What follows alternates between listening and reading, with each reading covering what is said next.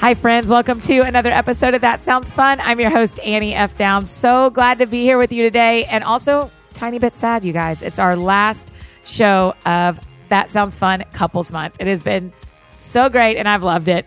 Singing to us in the background this whole series has been our buddy, Mr. John McLaughlin. Make sure you grab a copy of his album, Angst and Grace.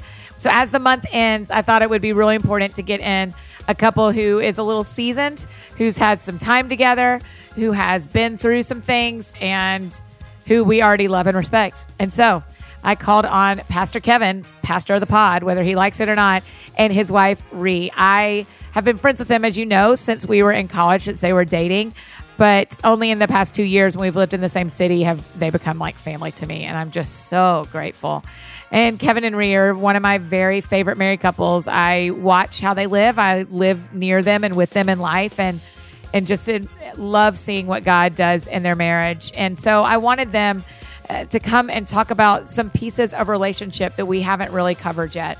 What do you do when it gets hard, and how do you hold on, and what does it look like to hold on in relationship? And so I think it is a good way to end the series to talk about how do we be the kind of people we want to be in relationship long term. So here are my pastors, Kevin and Ree Queen.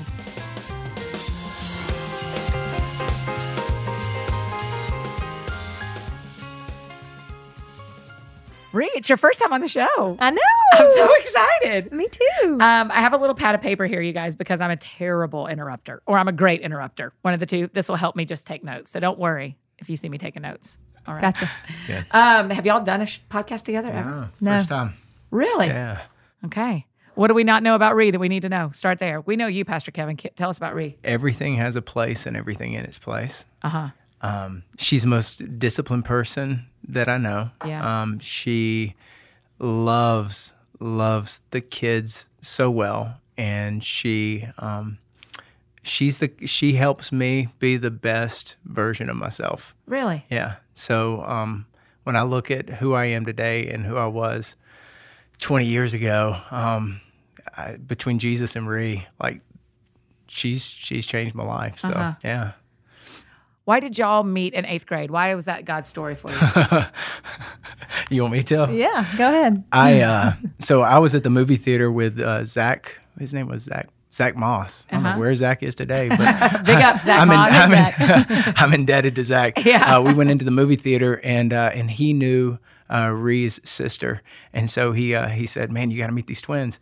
And so identical twins, like look exactly the same. Yep. And for some reason, I was drawn to the one on the right, and so we started a conversation. Then you can tell, Ree, what I was wearing when you saw me for the first time. If that was it irresistible, Ree? Something like that. Was it Umbros? No, it was overalls with one strap up and one strap down. Yeah, for sure. A Public Enemy t-shirt. Flavor Flav. and a Mercedes thing off the car that he may or may not have just snapped off as he came on into the movie gosh, theater. like off the front of someone's car? Hold on. Are our kids listening to this podcast? You broke off and wore it as a necklace? Yes. Kevin! Can we start over? The Lord doth done this for you. If you wore a Mercedes emblem as a necklace. All right, Ree, I see how this is going to go. It's the truth. It is. And you just thought, nice guy, best of luck. Yeah, pretty much. Because y'all didn't start dating until college. Right. Yeah, we went out for maybe a week or two in high school. So we get into 9th grade. I track her down again. Same school. And this is a wild story. We went to Central Gwinnett High School. My mom and my dad went to Central Gwinnett High School. My brother and his wife went to Central Gwinnett High School, and my sister and her husband all went to Central Gwinnett. That's right. I was about to say Christy and Russ too. Yeah. Yeah. So all that's kind of strange. My Isn't that wild? That's really weird. So my dad really wanted to have a picture of us all wearing our letter jackets. Yeah, for to be a sure. Picture. Yeah. I've never seen that picture. It's a good one. I'll show you. Okay. How old were y'all when you took it? Like a few years ago? It was just 2 Christmases ago. Yeah. Oh, that's really sweet. Yeah. Frank. So we ended up going out for a couple weeks in high school, and then she, I think I reached over, grabbed her hand when we were walking around the track, and she didn't like that a whole lot, and that public display of affection, and so she broke up with me right before homecoming. Oh, Ree, you did? Why? Because he held my hand on the track. And you didn't like it. You're like, I mean, y'all have a ninth grader right now. Yeah. Yeah. What are the chances she's going to meet her husband this year? If you ask her. I mean, that is insane. And so you just broke up. You were like, this isn't going to work. He held my hand in public. I did. This dude. But we really, after that year, that ninth grade year, we were friends, but we really got to be really good friends. Yeah. 10th grade, 11th Were you on the same grade, church? 12th grade. Or was the school just that small? It was a school. We graduated about 300 people. Okay. But she told me, she was like, let's just be friends. And I was like, I'm going to be the best friend you ever had. And Really? So we were, I mean, at that point I knew, and I loved her family. Mm-hmm. I think I may have even told her mom in ninth grade when I was leaving football one day that I'm going to marry your daughter. Like, that's what my mom said. Yeah. So like I knew that I really, really, really had feelings for. Did you date other people in high school? Yeah. Yeah. Both of you did. Yeah. Both of us did. Yeah. Yeah. And all the time, were you thinking about Rhea yeah, you were. I was. I don't think she was thinking about. Yeah, no. You're shaking your head. Yeah. Yeah, but we were friends. We were friends. That's really what I thought of you as, just my friend. And we were friends with groups. I mean, we were just all just friends. Mm-hmm. Yeah. I was in the friend zone. Yeah, so hard. It sounds like so hard. So when did it switch for you, Rhea? I'd say maybe, looking back, maybe a little bit towards the end of our senior year, maybe. But really, when we went away I went away to UGA for college, and he stayed home and went to Gainesville College. And we had come home for a football game, just because it's kind of what you do when you're a freshman in college. Yeah. I don't know. That's right. A high school football game. And we saw each other, and I think at that point I was like, maybe. Yeah. And then I was in a relationship at that time. And so I ended up... you were unattainable all of a sudden. Yeah. And so I ended up breaking off that relationship. Oh, you like saw Rhea and you were like, listen, sister, it's been good, but here, Rhea's back. Well, wow, this is called That Sounds Like Telling All the Story. But that girl's roommate from college went to high school with us. Oh, wow. And she saw us there, and we were walking together. We weren't holding hands on the track, but like she. So the roommate saw and had the conversation, and I was like, I have feelings for Rhea, always have, but ended up breaking off that relationship, and at that point, Rhea. We were talking on the phone, and I called and I said, hey, why don't you and your twin sister, why don't you guys, do you want to go see a movie? Because I was free. Yeah. And Rhea said, well, why not just me and you? Oh, did you? Yes, girl. Yeah. Yeah. And that was the end. And that was it. That was it. Yeah, the beginning of the end. Yeah. Oh. The end meaning life together forever and ever. Yes. The beginning of the end. Here's a crazy story. I can't believe I'm going to tell this. But after we had been married, fast forward, after we'd been married, we were eating at one of those Japanese steakhouses. Yeah. And for my brother's birthday, it was my brother's birthday. And so we're all sitting in where you sit at you, and we sit down, and we're sitting across from that girl that I broke up with. Yeah. And we're sitting across from her and her family. Oh, gosh. Her and her family. So we're eating the whole meal. Did she have a boyfriend? She had a husband and kids. It's down the road. Yeah. But we're all sitting there having to look at each other. And it was the most awkward hibachi meal I've ever had in my life. Yeah. That's the problem with Central Gwinnett. is everybody's still there. I'm telling you. That's right. I mean, same. I know that story. I mean, when I go home to visit my friends, I get to see everybody. We're so lucky because we grew up in communities where people invest for a long time. Right. So you see everybody at a hibachi restaurant. I get it.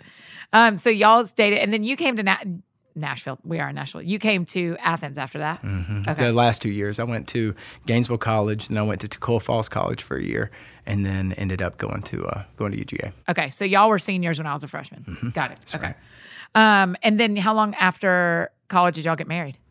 It was 2000, so we graduated college in 99, and we got married in 2000, so 1 year. Did y'all break up at all in college?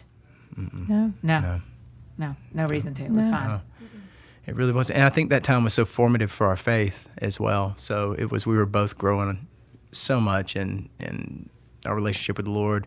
and then also kind of being on that journey at the Wesley Foundation with both of us growing in our relationship together as well. So it was college was a great time for us. Yeah.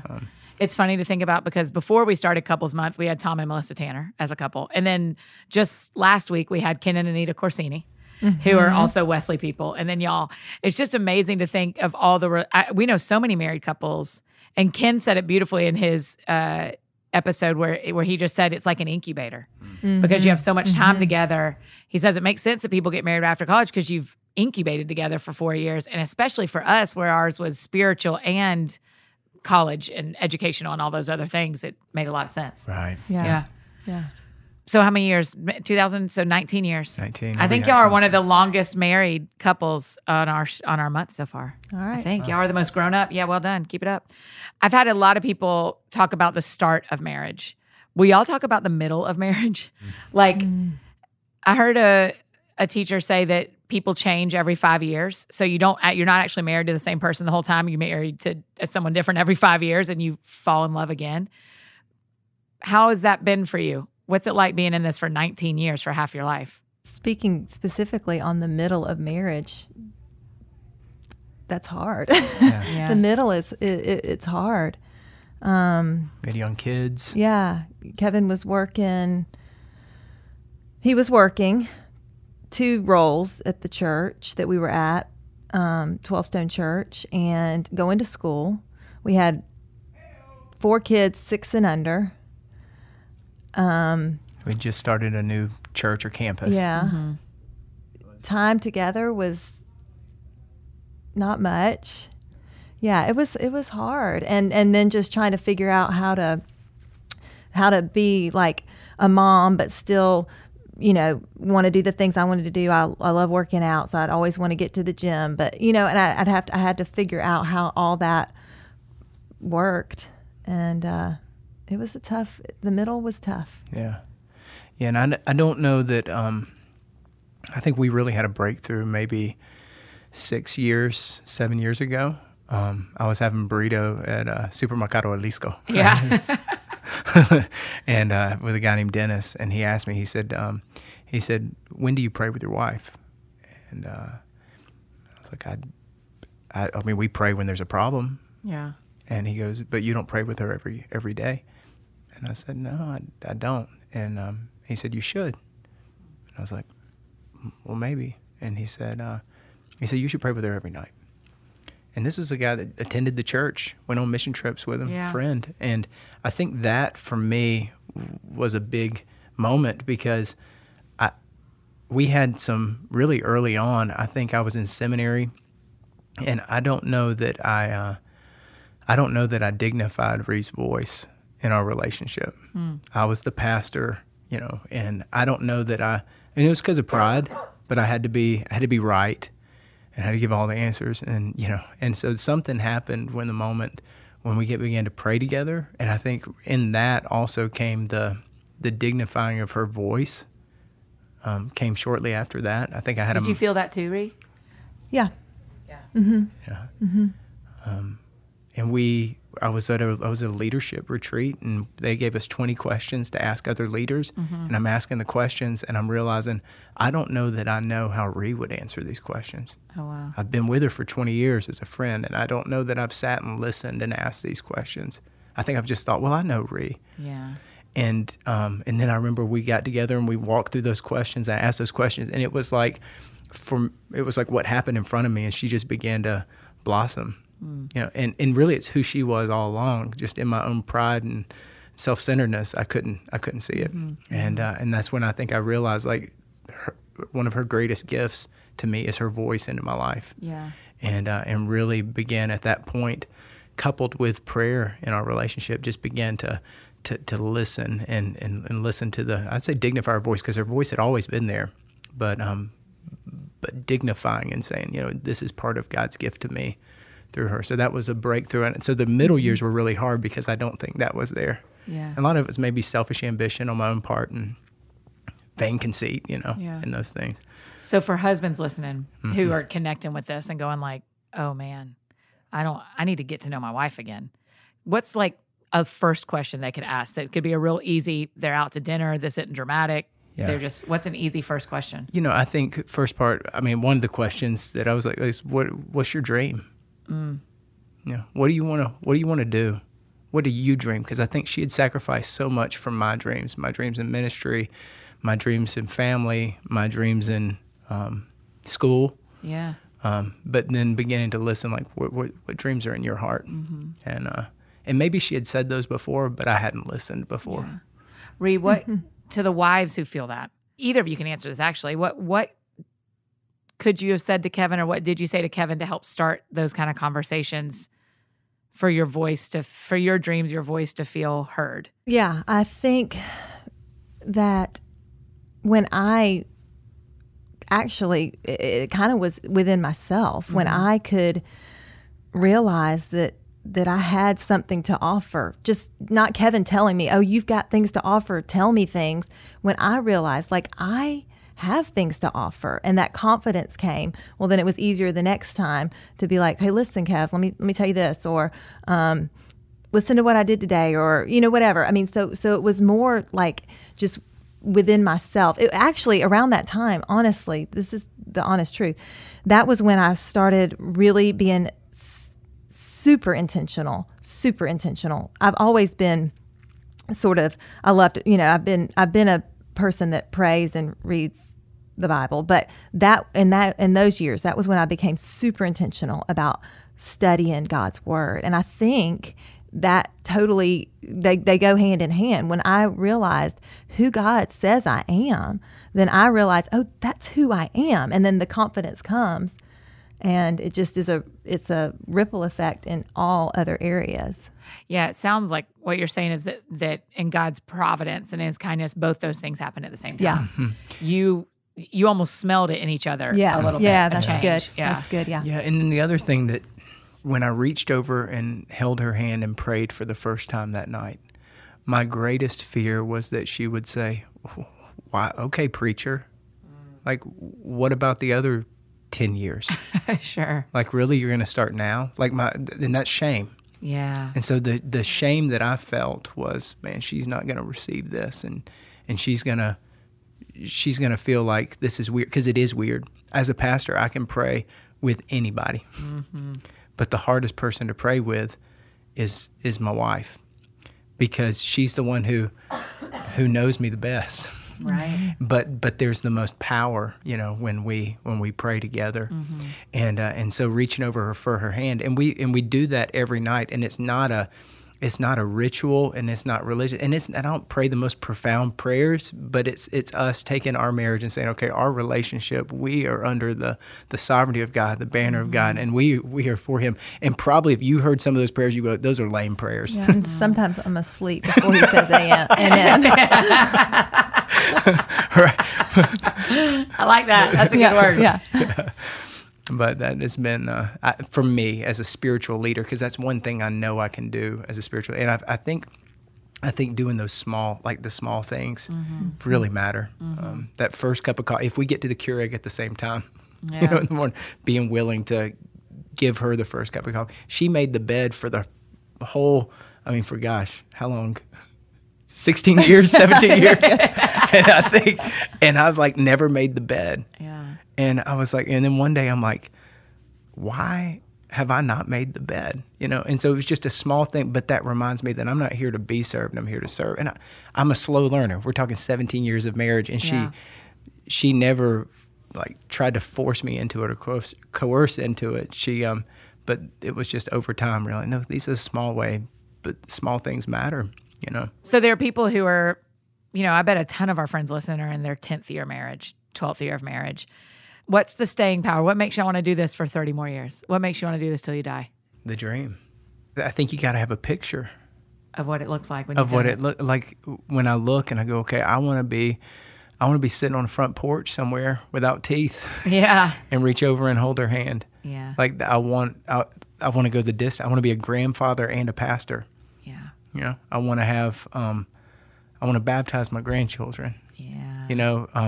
I want us to be together and share that state of. So when I look to the future, like that's what that's one of the things that motivates us now. And like we're having so much fun. I mean, there are hard times. Yeah. But gosh, our favorite day is our date day. You know, when we get to. I'm so careful about not texting you on Fridays. By the way, very respectful of day date. Yeah. Mm-hmm. What would you say? I was really just listening to you. Okay. The question was, why do you stay in this? Why are you committed to this for the long run? Yeah, I mean, I agree with everything you said. I mean, yeah, it's seeing the picture of the future and still being together, and having friendships with our kids and grandkids and doing it as a team. And it's the legacy that we get to leave for our future generations, and even when we're gone. And we see it in our families. And both of us. Yeah, I love y'all's parents. Both your sets of parents have been so fun to get to know since y'all moved up here. They're awesome. Just awesome. Very awesome. Reed, talk a little bit. We had some of your kids on too. Your two daughters were on during the Next Generation show. Yeah. They were so good. People have just loved them. They loved it. And they talked about moving to Nashville, a little bit about their experience. Will you talk a little bit about your experience as the wife of the new pastor of Crosspoint Church? Yeah. What was that like? Well, it was the hardest thing I've ever done. Yeah. And in those moments, Why? For people who don't know the backstory, why was it the hardest thing you've ever done? I mean, we knew that it was right. We knew that it was what we were supposed to do. I mean, there was no question this is what we were doing. But that didn't make it any less hard. And that didn't make it that there were some days where I was like, wait, is this right? Are we doing this right? Is this what we're really supposed to be doing? Tell me again, like go through it all. Show me this is right. So that didn't eliminate any of that. But I knew that I knew this was what we were supposed to be doing. But I left behind my twin sister, Zoe, who we've shared up until that point just about every single day together doing life. And our kids left many cousins. Like so many cousins. So many cousins. There's 18 grandkids. My parents have 18 grandkids. And so, and then Kevin's parents have 10 grandkids. A lot of cousins, both sets of grandparents, some of my dearest friends, church. The only thing we've ever known, because Kevin has been in where we left in Lawrenceville his entire life. I've been there since I was 2. So the only thing we've ever known, we left behind. But again, I knew that it was right. And I felt like the Lord. How did you know it was right when it was his call? Well, that was one of my things that I went back and forth on. I'm like, but it's yours. It's not mine.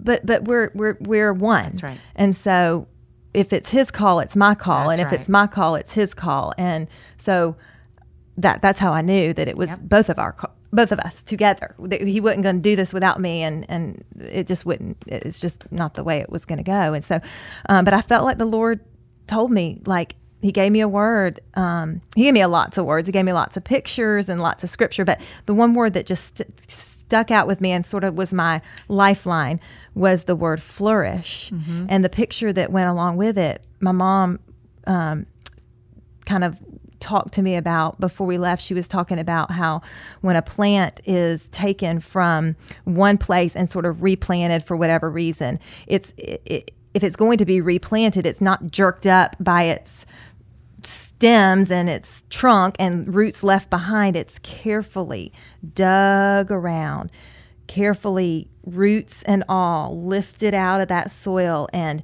moved to a new place that's been prepared, lovingly ready for this new plant to be replanted. And so some of the soil that was even in that original planting has come with it. So that idea of replanting, and not only replanting but flourishing, was something that I just clung to.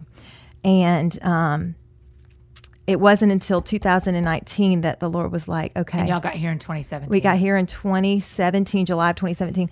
And I thought that I pick a word every year, and I thought that my word for 2018 was going to be flourish. And I think I was scared to claim it as my word because I wasn't seeing it. But this year, the Lord's like, listen, Ree, I have been flourishing y'all all along. But in his kindness, he's letting me actually see it now in the physical. And so I said, okay, I'm with you, Lord. And so 2019, my word is flourish, and I'm just like so grateful. So anyway, that was a lot more than no, it was not. That's exactly exactly what I wanted. That is July of 2017 to January of 2019 is a long time to not see the flourishing. Yeah. How did you believe him when you weren't seeing it? Because he's true. His promises are true. His word is true. He is who he says he is. He does what he says he's going to do.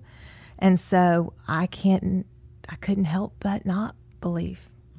And even when you don't see it, with that analogy, that's why that analogy has been so perfect to me, because underneath, in a real life plant, underneath the ground, the roots are growing. The roots are growing down deep. I can't see it when I'm standing, on the surface watching a plant, watching where a plant's been planted and waiting for the green to spring forth. I don't see that, but the roots are growing.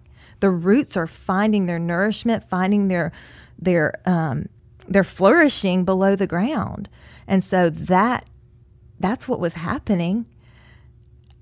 But like I said, now I can see it, like even in our kids, I can see it in just so many ways. I can see it. And he's just so kind to do that. He doesn't have to. He doesn't have to show me those things, but he does, because he's just that kind. Yeah.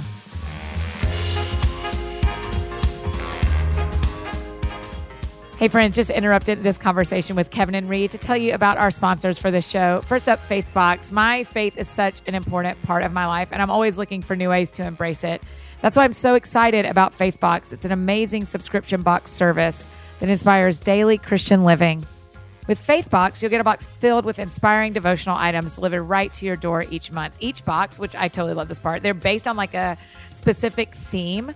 It's always a surprise. It's always uplifting, and I totally love it. Every box is going to give you like a daily devotional with inspirational scriptures and challenges and prayers, a book by a Christian author that's relevant to that theme, and some do-good products, meaningful stuff that you'll love, made by companies around the world that give back to those in need. With FaithBox, you'll end the month more centered on your faith. Plus, you have access to this great, supportive online Christian community, too. I have really loved getting to see the boxes open up. You know me, guys. I love fun and love surprises. It's been awesome to open everyone. So I want you to experience FaithBox, too. So we worked out this very special offer for my friends. You can get $10 off your first subscription, but only if you use my promo code, That Sounds Fun. So get my special offer by going to faithbox.com/thatsoundsfun. and use my promo code That Sounds Fun at checkout. So again, go to faithbox.com/thatsoundsfun. And then when you go to checkout, use the promo code That Sounds Fun. Today's show is also brought to you by Samaritan Ministries. Let me take a moment to tell you about Samaritan Ministries healthcare sharing.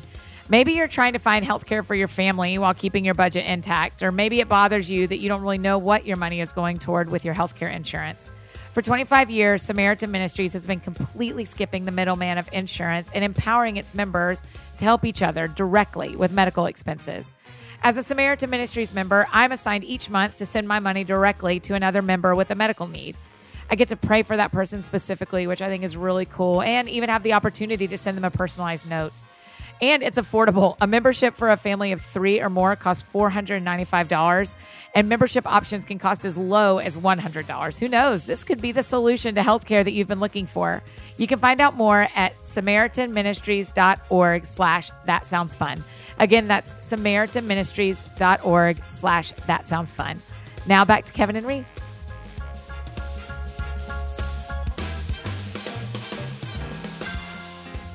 What was it like leading your whole family here, Kevin? I mean, you and I have talked about, there's a whole show about your move to Nashville and why it was right for you, for all of you.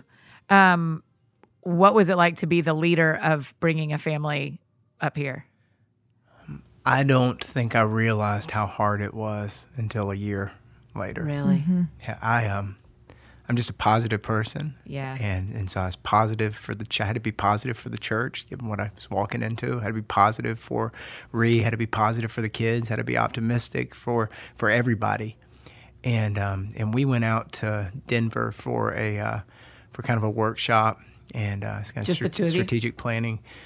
And we went out there and they started asking some questions. And I don't think we got 15 minutes in the interview. I just began to weep. Mm-hmm. And I realized, okay, something is going on in here. Mm-hmm. And I don't even know that it was as much about the questions that was I think I was just kind of holding my breath for the whole first year. Yeah. Just having to be positive for everybody else. I don't know that I processed the grief of leaving things of my own life. And I think that was probably the challenge. And then after that happened, I think there was kind of a healing work that I think I dealt with. I think I'd suppressed sadness. And I think that's what Chip Dodd, that's what he was talking about. He talked about, and it was so helpful. I listened to a lot of his podcasts. Yeah, I love him. He was talking, I think you turned me on to his book. You shared it with me.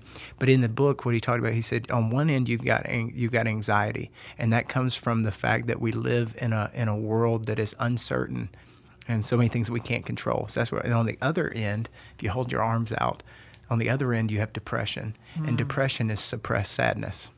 Oh, wow. He said, and so depression, you hear it. And so you're suppressing the sadness, and it's like holding a beach ball underwater. It takes so much energy to hold that down. And so I really do think that was part of God's gift to me, because he was talking about moving back to living at the center and living from your hearts. Yeah. So you got to feel the feelings, right? And you got to tell yourself the truth.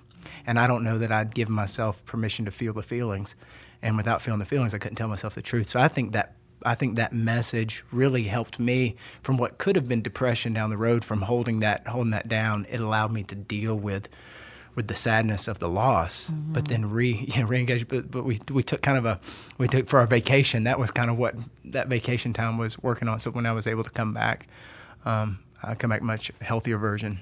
You think so? Oh yeah. Yeah. Do you? Yeah. Yeah. Yeah. What did that trip to Colorado do for you, Ree? Well, it was coupled with a trip that was the coupling of Key West and Colorado, right? Yeah, that's right. So, Key West. Right. No, but it was good. I mean, yeah, it was just what Kevin was saying. It was just time to sit back, take a breath, exhale, and go, okay, here's where we've come. Here's where we are. Here's where we're going. All right. How do we want to do where we're going differently than how we've gotten here almost? And just sort of set some resets and some sort of new things that we knew we wanted that we're going to make it things a little bit not healthier, but a little bit easier maybe as we kind of continued on. So yeah, it was good. It was a good reset. Yeah. And then you came back and started year 2 of Nashville. Yeah. Yeah. Yeah. And it feels different this year too. Yeah. Absolutely. Yeah. Absolutely. Yeah. 100%. And you think it's partly that, I mean, because I feel like your first year, you were in a different house, in a different neighborhood, different schools. Yeah. And now it seems like you're in this is where we're going to be for a while. Yeah. That's school-wise. Yeah. I'm sure that has a lot to do with it. Yeah. Because when we moved to town, we were like, hey, we just want to live in a fun part of town. Yeah. We want to figure out where we want to be long term. So everything was transitional. Mm-hmm. Yes. Like, so we knew everything's temporary. Yeah. So even the gym we're working out in, and the friends were just like, we're probably only going to be here for a few more months. So that's a hard place to live, because you really can't put down roots. Yeah. Right. But we fought really hard to, I think, I did at least, I had to, fought really hard to make as many friendships and as many connections as if they were going to be connections forever. I couldn't come here and not do that, even though we knew that Nashville, the place because we're in Franklin now, Nashville wasn't going to be where we'd be forever, for our kids' sake mostly, but if it was up to us. But I still have friends from the gym. Yeah. How do you pray for Kevin differently in the 19th year than you did in the first year? Yeah. Oh my goodness. Wow. Well, I know him better. So I think it makes it easier to know his deeper needs. Maybe my prayers were more selfish in the first year than they are now. I hope that I've come away from selfish prayers. Dude, I can't even imagine you being selfish, to be honest. So please let him come home at 5 so I can go run. Thank you, please, Lord. Clear the traffic. I think because I know him better, the prayers, they're easier to pray because I'm like, okay, I need to pray into this area. And I just know that's where I need to be, praying for him then or whatever. So what about you, Kev? How do you pray for Reed differently now than you did when y'all started? I think part of it came from an understanding of that marriage is not just about submission, it's about mutual submission. And so I think that understanding of that truth, that it says, submit to one another out of reverence to Christ. Yeah. But then wives submit to their husband. And I grew up with teaching that wives submit to their husband. But then even that word submission means to come under a mission, like submarine comes under water. To come under a mission. And so then I realized it's my job to have a mission that's big enough for her to come under. But I don't even get let off there. Yeah. Now it's my job to also submit to her. Yeah. And so it's through that, like, I think that's where our relationship changed, is we started to submit to one another. And I mean, even as simple like, where do you want to go to eat? Well, where do you want to go to eat? And where do you want, but getting to that place of going, like, I want her to feel really good about where we're going to eat more than where I wasn't there in the beginning. I would just say, pray, God, get her on board with this decision. So that changed. And then I think slowly. Or was there there wasn't like a click over? No, I think it was all really connected with the prayer, with the dignifying the voice, and with that truth. But as far as praying for her differently, I would also say when we kind of developed a rhythm with ourselves, and it just happened to be that we each kind of decided, let's do this. We don't do it together, but just a rhythm of time in the Word, prayer. Again, I said this a minute ago, but you can't disconnect time in the Word and the things that you're praying and knowing who God is and knowing who you are. And so I think that's all related. So.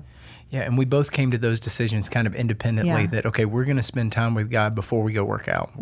Our morning rhythms, it took a long time to kind of get to the place where maybe even we could. Yeah. But where we're like, okay, we're going to spend time in prayer. And she goes in one room and I go in the other. And then. Yeah, y'all aren't sharing a Bible. We're not sharing a Bible. You're not like, you can turn the page. That's right. You can go, I'm ready for the next page.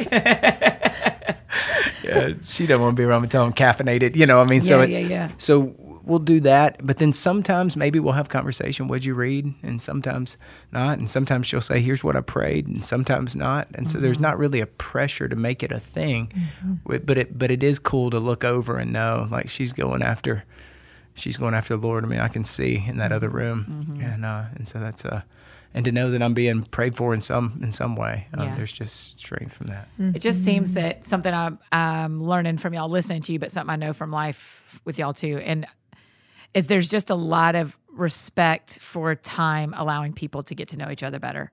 And it seems, I've never been married, but it seems in every area of marriage, from finances to intimacy to friendship with each other to how you run your household, all those things get better the longer you are together. But with the bumps in the road and with the things, but you just keep getting better at it if you stick to it. Yeah, and I think you get better at dying to self. Yes. Yeah. Like, that's the death to self. Like, I have to attend about 1,000 funerals a day. Yeah. And I just did not realize how oriented I am about me. And the more I learned to get up on the cross, take up my cross and die to myself. And so what does that look like, though? Like, that's I hear you and I believe you, but what does that look like on a Tuesday? Yeah. Well, I mean, I'll tell you this morning, like, it was, I'm sitting down having time with God, Ree's having time with God, and our youngest comes down and he's sick.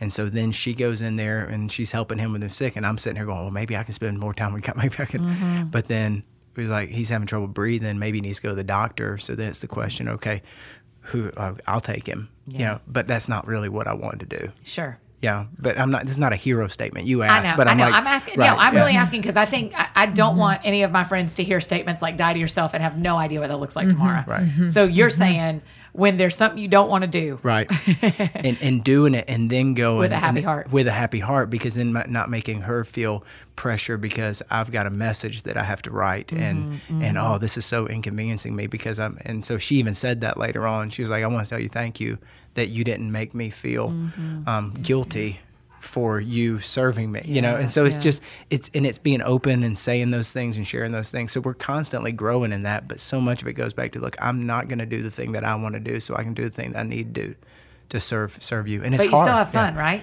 Oh, yeah. I mean, we're having more fun than we've ever had in our life. Yeah. Do you feel like that's true too? The dying to yourself leads to fun. Yeah, totally. Yeah. Okay. Totally. Because it's a reciprocal. Like when I feel like, oh, he's being so selfless, and then I'm like, I want to be selfless too. And then when I'm selfless, he's like, well, I want to be selfless, and then it just makes us closer, and yeah.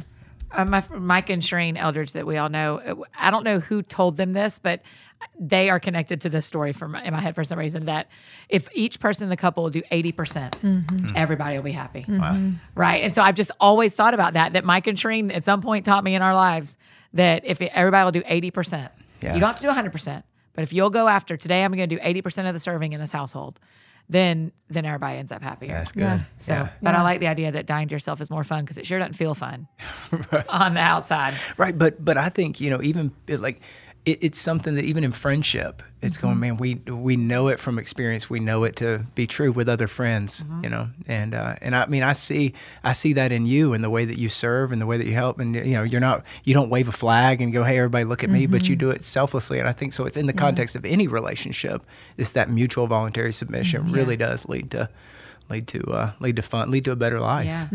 So the people who are listening, who are just in what they would say to you, I'm in a terrible marriage. How do we help them? What would you say? What's the encouragement today? Yeah. So I know it's going to sound like the pastor answer, but it begins with prayer.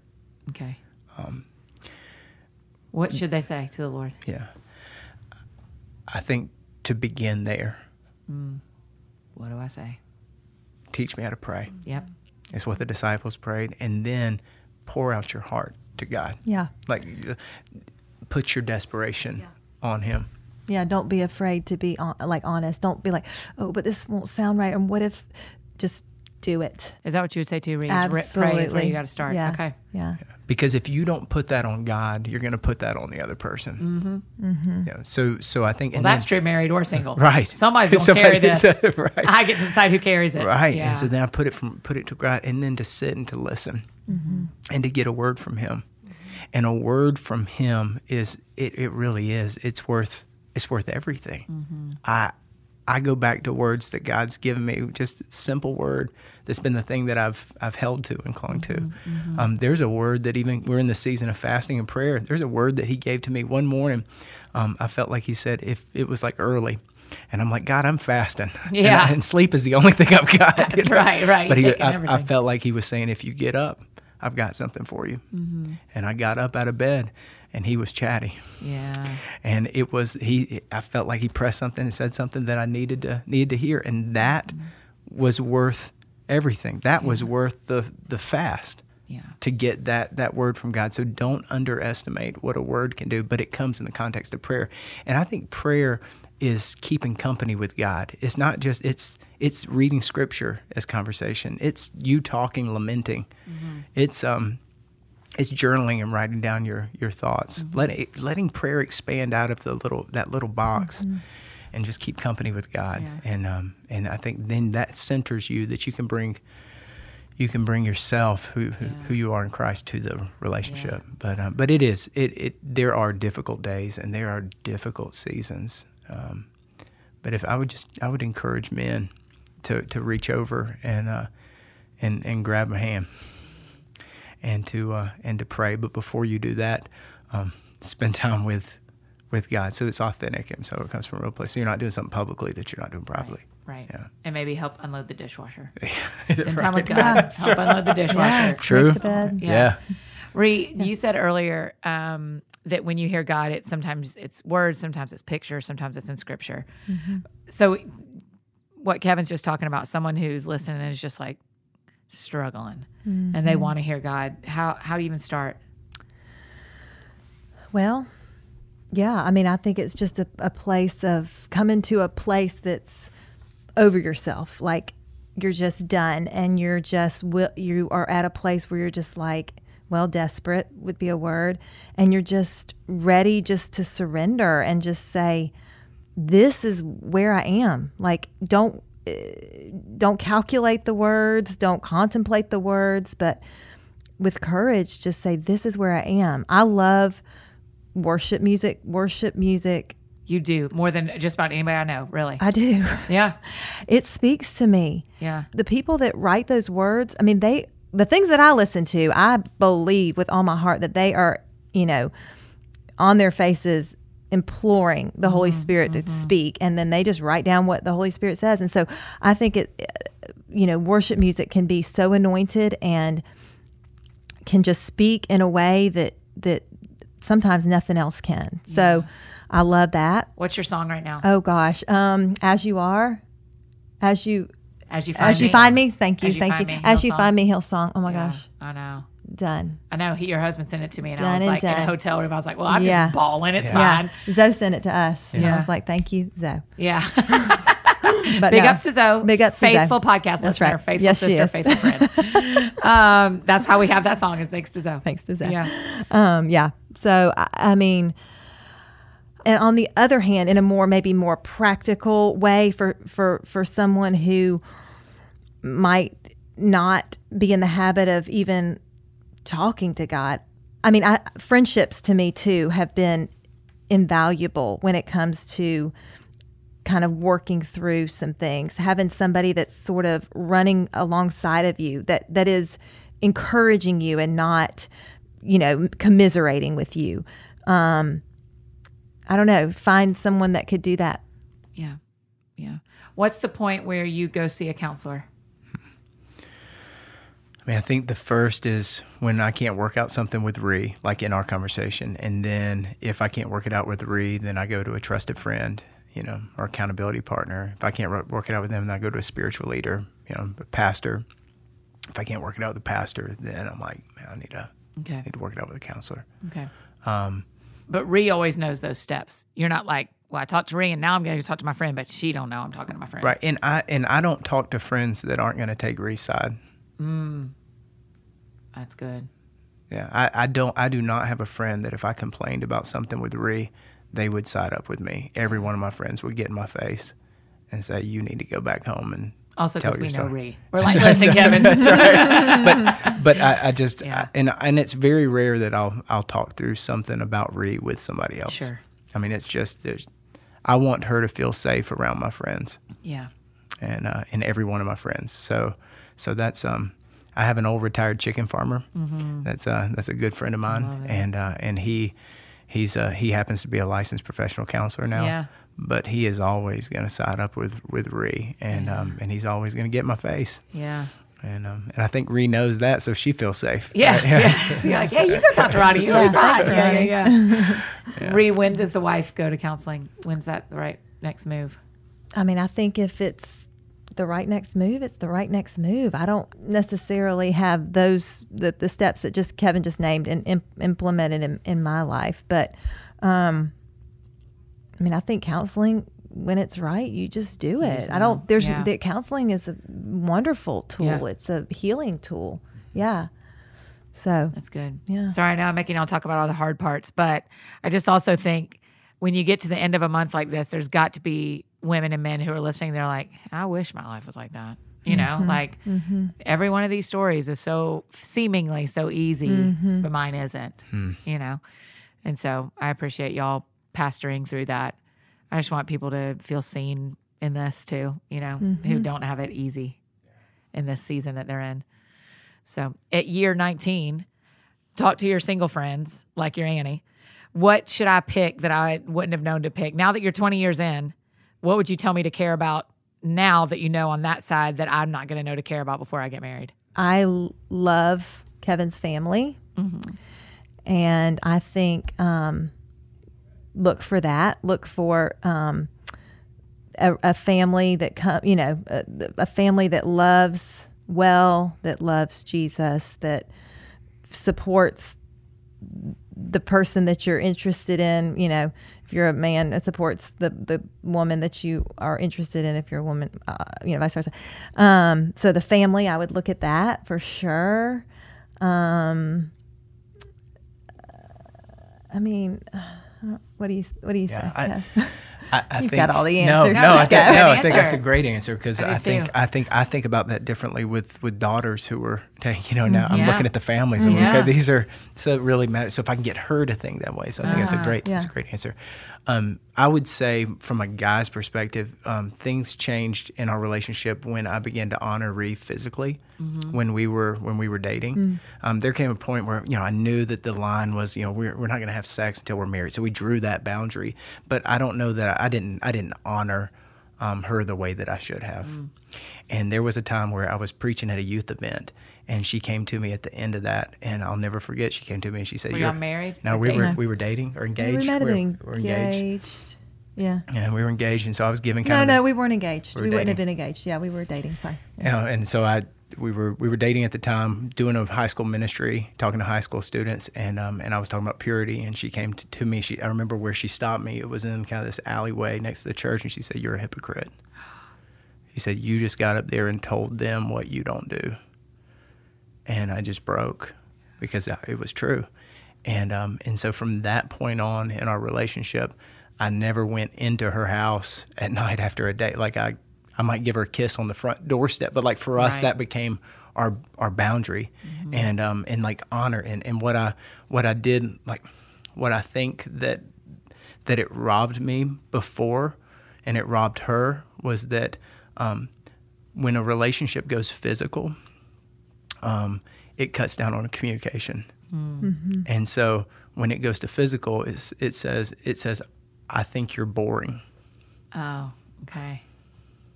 Right? Yeah. I mean, that's what it said, and maybe the reason that I didn't dignify her voice is because I didn't honor her early on. And so maybe I was paying the collateral damage of walking outside of God's boundary. If I would have honored her early on, I would have learned to listen to her early on. And so I think when a relationship goes physical fast, it cuts down on the value of the voice and on listening to one another. Okay. And so I just think that's so important, because, and also just what that year or so taught us of, hey, we've got boundaries when we're sick, is that she can trust my hands and she can trust my heart once we're married. Yeah. If she can trust me before, because really the way I was living, I don't know that it was trustworthy. Yeah. Because she heard me say one thing and do another. Yeah. But to give that track record of going, okay, I think we have trust. I can trust you. You can trust me.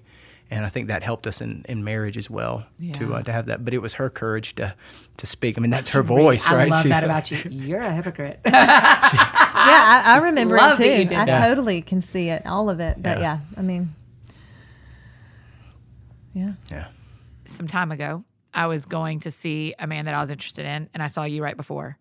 And you said the thing about running toward Jesus. Mm-hmm. Will you say that? Because that has marked me. Do you remember it? It's okay if you don't. I can say it if you don't remember it. Look around you.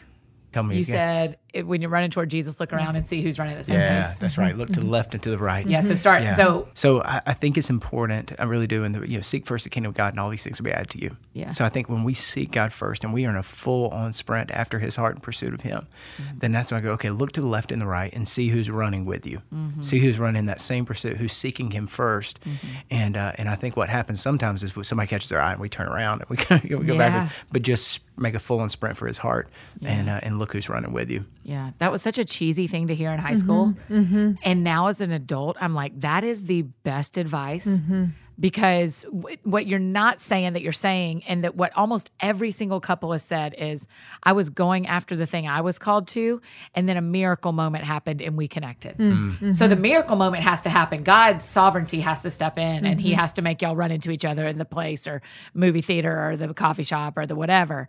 But if you're running hard and He's running hard, then, and you're both pointing at Jesus, then you can look around. Right. And that's what you said to me. It was so, you said two things. I'll tell you what, both things you said. You said that. Do you remember this? You were in your truck and I was standing outside of it and you said, here's the two things I want you to know before you see him today. That, and then you said, people usually end up with people that are similar to them in attractiveness and similar to them in calling. And I want you to know before you see him, I know how attractive you think he is. You are that attractive. And y'all are a match. And so if this works, it will work because you match in calling and you match in attractiveness. And I was like, well, that is just very kind indeed. I was like, that is a very nice thing to say. And so I've carried that with me into other relationships where I've gone, if we like each other, you think I'm as cute as I think you are. So that works out really great because I think you're really cute. So you must think I'm really cute. And we just need to see if our calling matches and our speed matches. And so that has been, those were such wise words that 17-year-old Annie would have been like, oh, yeah, shut up, pastor. But 38-year-old Annie's like, actually, that's all that matters. That is literally all that matters is I'm going to run after how God's made me and what I'm great at and what I'm doing on this planet. And a miracle moment will happen. That's good. And so it is. And so it'll be. And so thank you for that advice. And an undetermined amount of time ago so people don't stalk back and figure out who it is. We're going to just let that be. Okay, biggest piece of advice for people who are wanting to be married that aren't. When you want to be married, it means you want a forever relationship. And so I think there's something to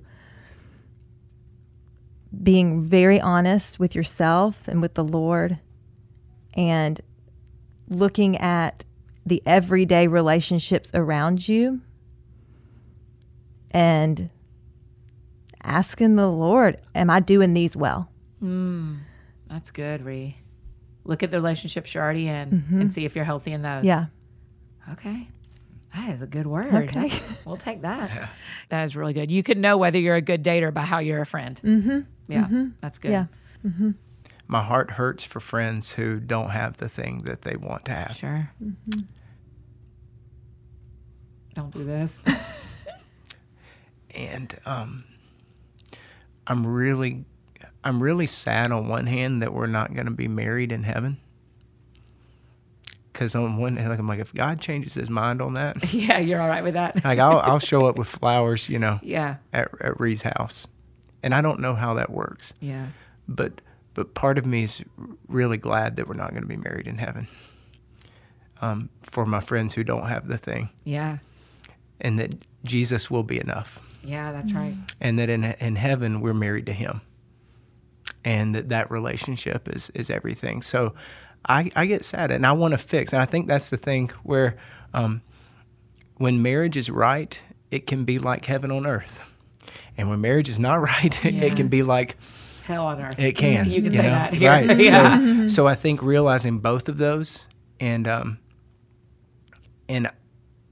can pray for my friends, but at the same time, the gospel is greater than marriage. Marriage is a picture of the gospel, but it is. And but I think whatever it is, whenever my friends, when their heart longs for something and they don't have the thing they want, my heart hurts for them. Yeah. And so probably what that's done, the closer friends that I've had who have been in that, whether they're friends that long to have kids but can't, or whether it's friends who long to be married and can't, allowing myself to empathize with them and not putting over glory in marriage in front of them. Yeah. But saying, hey, we can celebrate this, but it's not all of life. Right. It's not an idol. Right. It's a gift, but it's not an idol. That's right. And so just that sensitivity, and bringing those people into our family as well, and our relationships and our relational orbit, but knowing that like that's part of the joy. That's the kingdom of God. Yeah. Right. Yeah.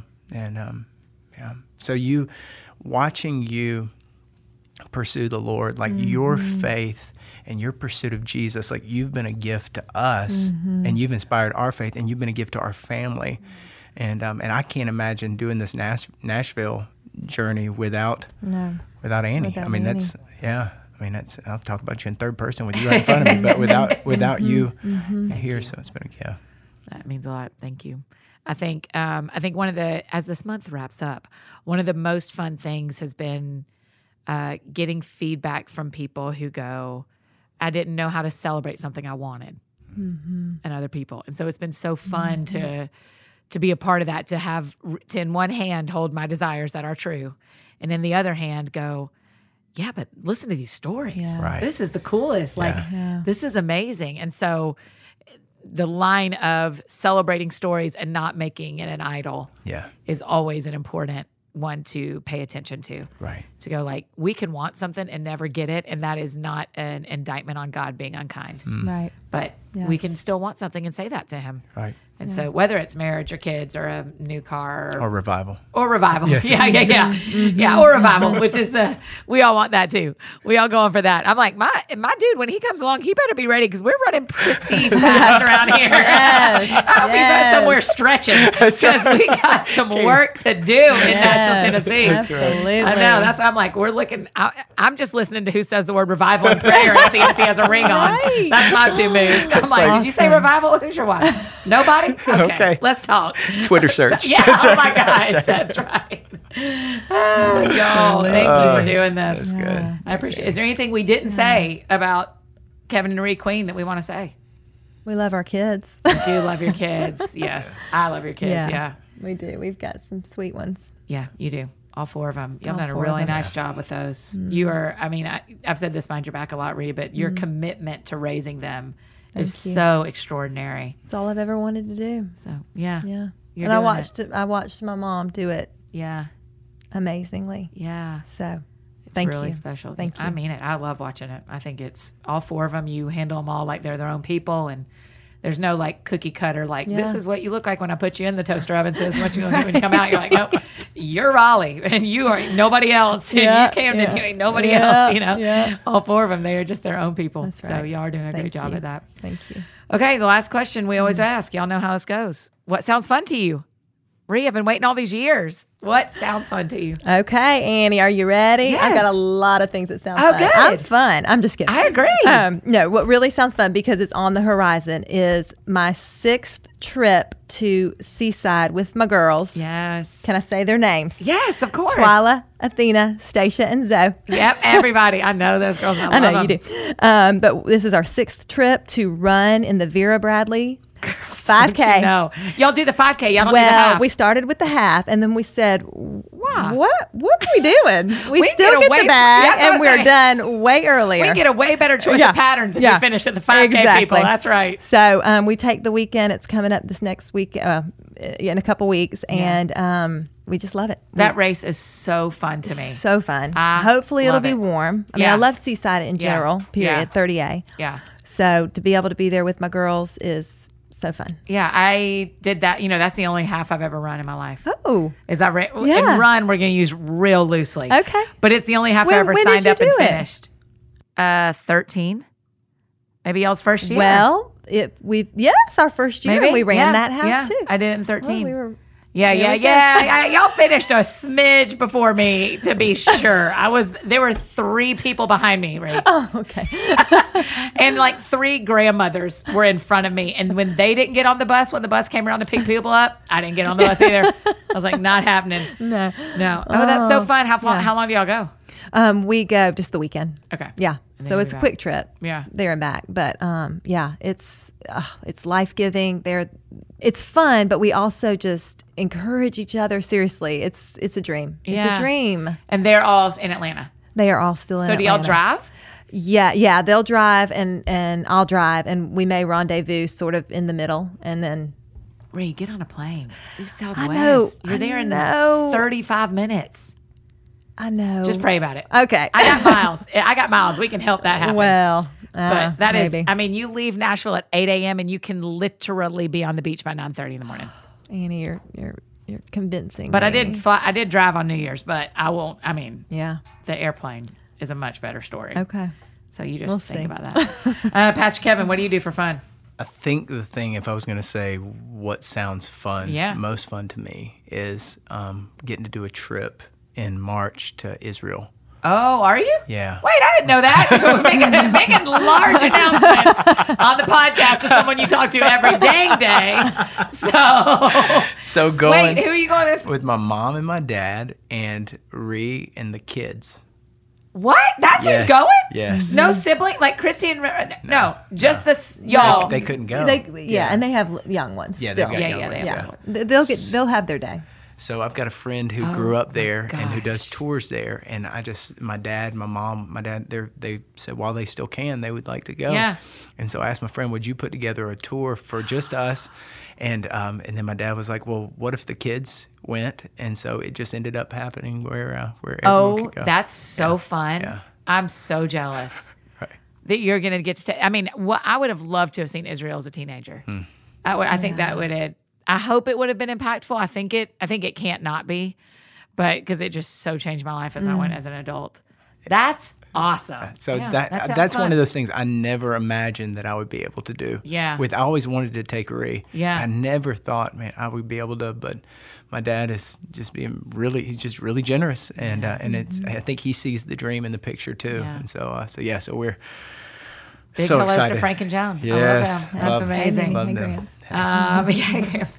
That is awesome. Well done. You both have very good answers, you guys. Well done, you. A new Vera Bradley bag to take with you to Israel. That's right. There you go.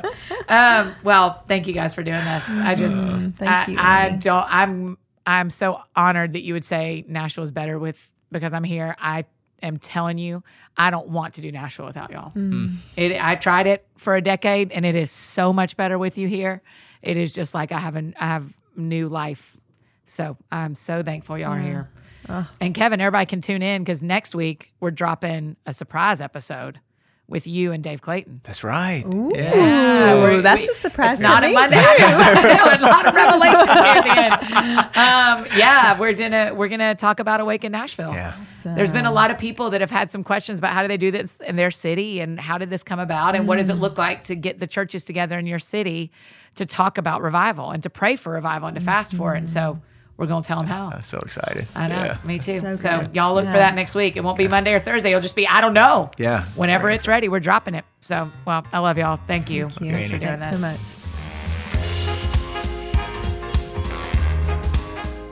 I know you guys. I just love them. I know you do too. I'm so grateful that Pastor Kevin loves being on the show and is willing to be on the show just about whenever I ask. It is very, very generous of him and his wife, Ree. And as I mentioned in the show, we will have Kevin back next week as we kind of give you a Q&A episode about Awaken Nashville, the 30-day fasting and praying movement that just happened here in town. Kevin and Pastor Dave Clayton will be with me, and we will talk about what does it look like to do this in your city and what does it look like to make that a part of what your church and your community is praying for. So they will be back next week.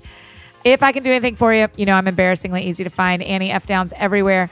F as in fancy and F as in final, because it's the final episode of the Couples Month.